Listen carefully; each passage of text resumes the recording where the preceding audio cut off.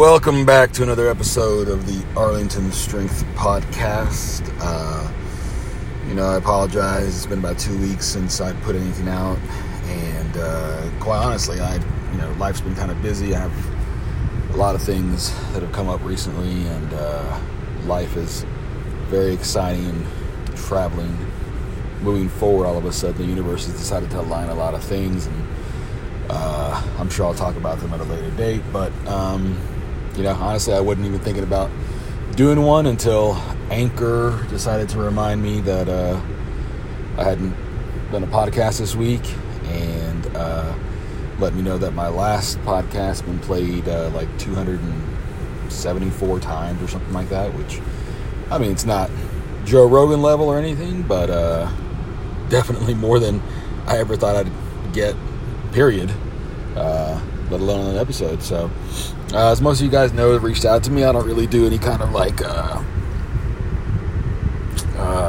outlines or write notes or anything like that. I just kind of find a good 10-15 minutes of quiet time and turn this thing on and just let whatever falls out of my mouth fall out of my mouth. And so I think maybe 2 weeks ago I asked you guys the questions or put out a poll or something like that about what you wanted me to talk about, what you wanted to hear about. And the number one response was how to find the right coach. And quite honestly, I'm sure there's tons and tons of articles. But I guess more than a few of you guys wanted to know my opinions on something like this, and so I decided to get on today after getting a little coffee and some breakfast this morning and seeing what falls out of my mouth today. So when we talk about finding the right coach, I think the number one way to kind of look at it to begin with is that you are looking for someone to have a relationship with, and just like any relationship, whether romantic or business or friendship, at various levels, you're going to have to kind of think about, how do I say this? You got to know who you are if you're going to find a person that's going to work with you well. And so most logical people wouldn't just say, I want to get married, and then find the first single guy or gal that also says, I want to get married, and stick with them for the rest of their lives. Most people who are ready to take that kind of step say, I know who I am, I know what I'm looking for, and this person is who I want to see many, many more sunrises with. And so you got to kind of approach it from that standpoint, particularly if you're kind of in that upper beginner, intermediate to advanced phase, especially. Because, the more in-depth your relationship has to be with them, the more that's going to be asked of you, and the more you're going to ask of them. So when it's time for you to find a coach, I guess the very first question you need to ask yourself is, well, why do you need a coach? Why do you want a coach? And I don't say that to, sound nefarious or be facetious in any way. But, not everybody needs a coach. You can teach yourself lots. There's lots of free material out there on the internet. There's lots of support groups and Facebook. Starting Strongman puts out an amazing amount of free content. Juggernaut Training Systems, again, just a ridiculous amount of free content that's out there for strength athletes. You can scroll Instagram and just look up any kind of key phrase, and you're going to run into everything from kabuki to Massonomics, all the way down to God, I had the logo in my head. I can't remember their logo, or I can't remember their name right now. But I guess that's what happens when you drop your phone. Anyway, so there's just tons of free stuff out there. So I guess to expand on that question, why do you need a coach? I mean, are you looking for coaching? Are you looking for training? Are you looking for programming? Do you need a combination? How do you want these services delivered to you? Do you want them online? Do you want them in person? Do you want a combination? Do you want video feedback? Do you want someone to stand next to you and yell at you? Do you want someone to stand next to you and tell you you're pretty all day? Do you want someone to just write a Google spreadsheet for you and never talk to you again? I mean, there's just different styles of coaching and different various levels of service that you kind of need to know what you're looking for, before you sign up with somebody and decide, like, this is terrible, I don't want to do this. Another question you probably need to ask yourself is, like, what level of coach do you rate? Are you a true beginner? Have you never, ever touched a barbell before? And if that's the case, you should be more realistic about who you need to work with. You wouldn't go out and try and hire, Thor or Ray Williams, their coaches, because quite frankly, they are working with elite level athletes. They probably don't have time to work with you. And, conversely, you need to cut your teeth and earn your stripes so that way you can work with a coach of that level. What kind of experience do they have? Another question you should definitely be asking of them. I'm not a huge proponent of certifications. They certainly can't help. They certainly can't hurt. But, if you have a ton of paper on the wall and you have zero application, then, to me, that coach is essentially worthless. Sure, they have a ton of knowledge, but can they apply it? Can they work with athletes and apply the knowledge they've learned, in books to, real-world situations? Is their experience, is it clinical or is it practical? Did they go to school to, do some sort of, physical therapy or, some sort of athletic training certification or degree, and that's all they have? Or, did they go to school for something else and they happen to earn certifications outside of what they went to school to get a, undergraduate, master's, all that kind of stuff? Or do they have a combination? Clinical meaning, like, have they only worked with, rehabbing patients? So maybe their expertise isn't quite what you're looking for. Sure, I'm not saying that they're not, exceptionally gifted coaches, because, somebody who can teach them how to walk again certainly has skills necessary to make someone stronger. But is it what you're looking for in a sport-specific coach? How many athletes have they trained? How long have they been doing this? Have they worked with only one person for, 2 or 3 years, 5 years? Or have they worked with a dozen people over the last, 6 months? How many people have they worked with, and what were those results? Did everybody quit on them? Did people get hurt? Did they only work with a handful of people and, won them all championships? What is the difference between the outcomes? Were any of them specifically, maybe something to think about is to say, were any of them like you? Can they turn a decent athlete into a great athlete? There's I love college football. It's like my number one sport above all else. I like NFL, but, college football to me is just the greatest sport on earth.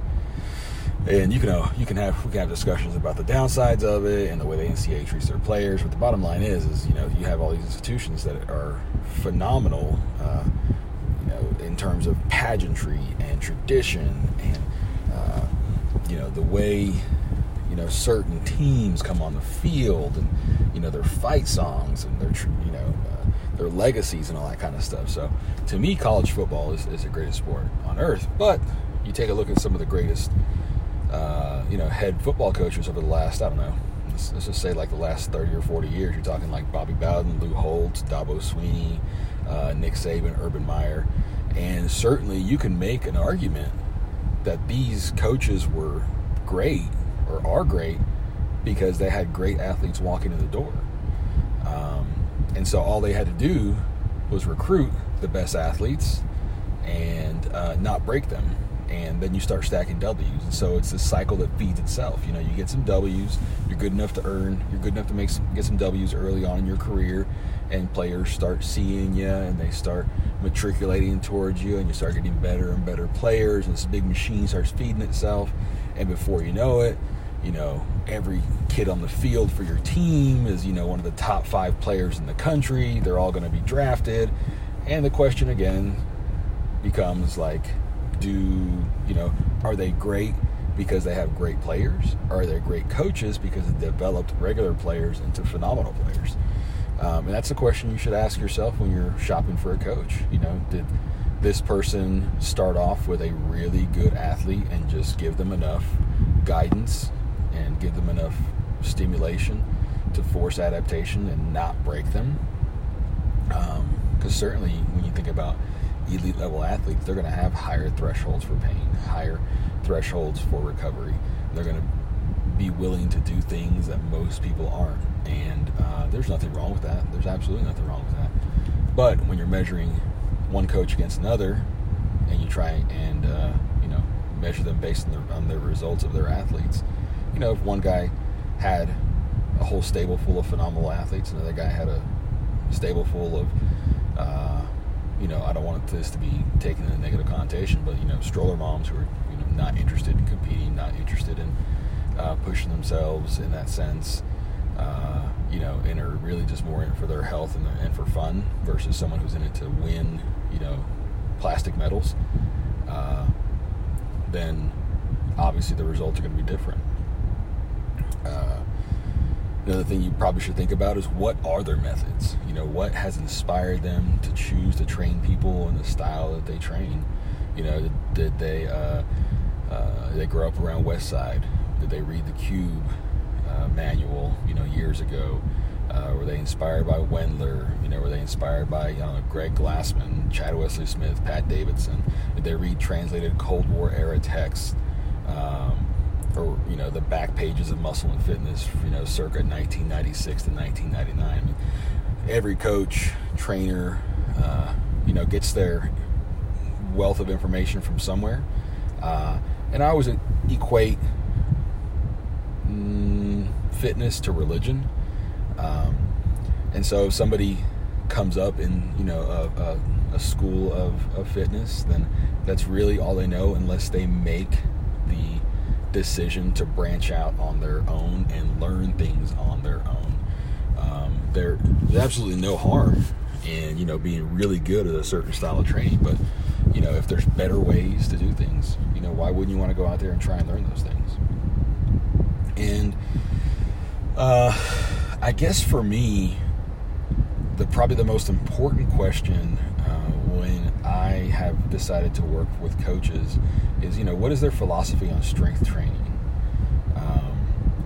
And for me, this is key, because this is going to form the basis of everything that you do.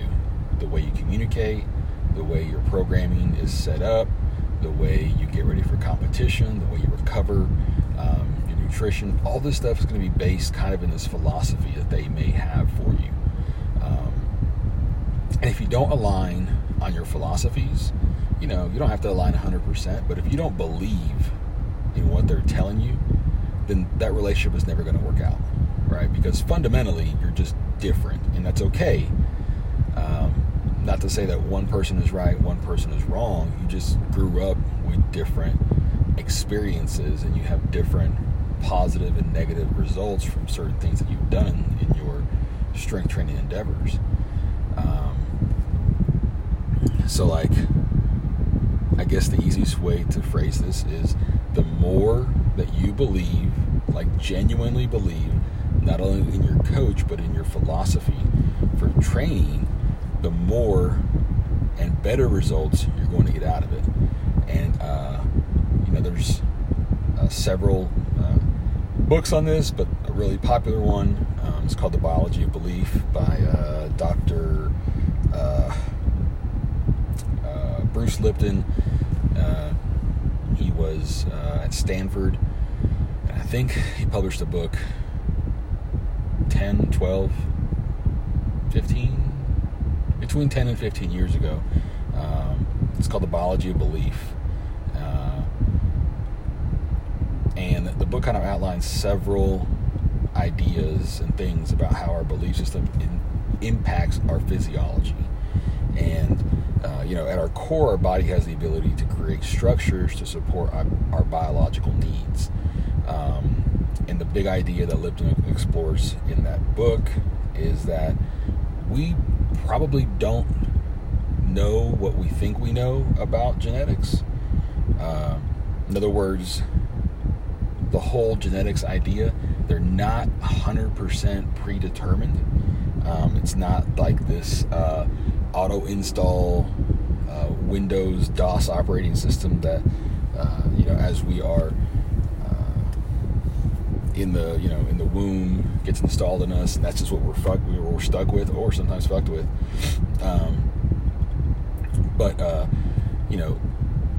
In that we shouldn't have to accept what we're given, rather that in certain situations we can force our genes to express certain traits based on the environment to which we expose them. So, our belief system, or if you want to say our perception, or even our lens of how we expect to be impacted by the choices we make during training, will influence the results that we're chasing.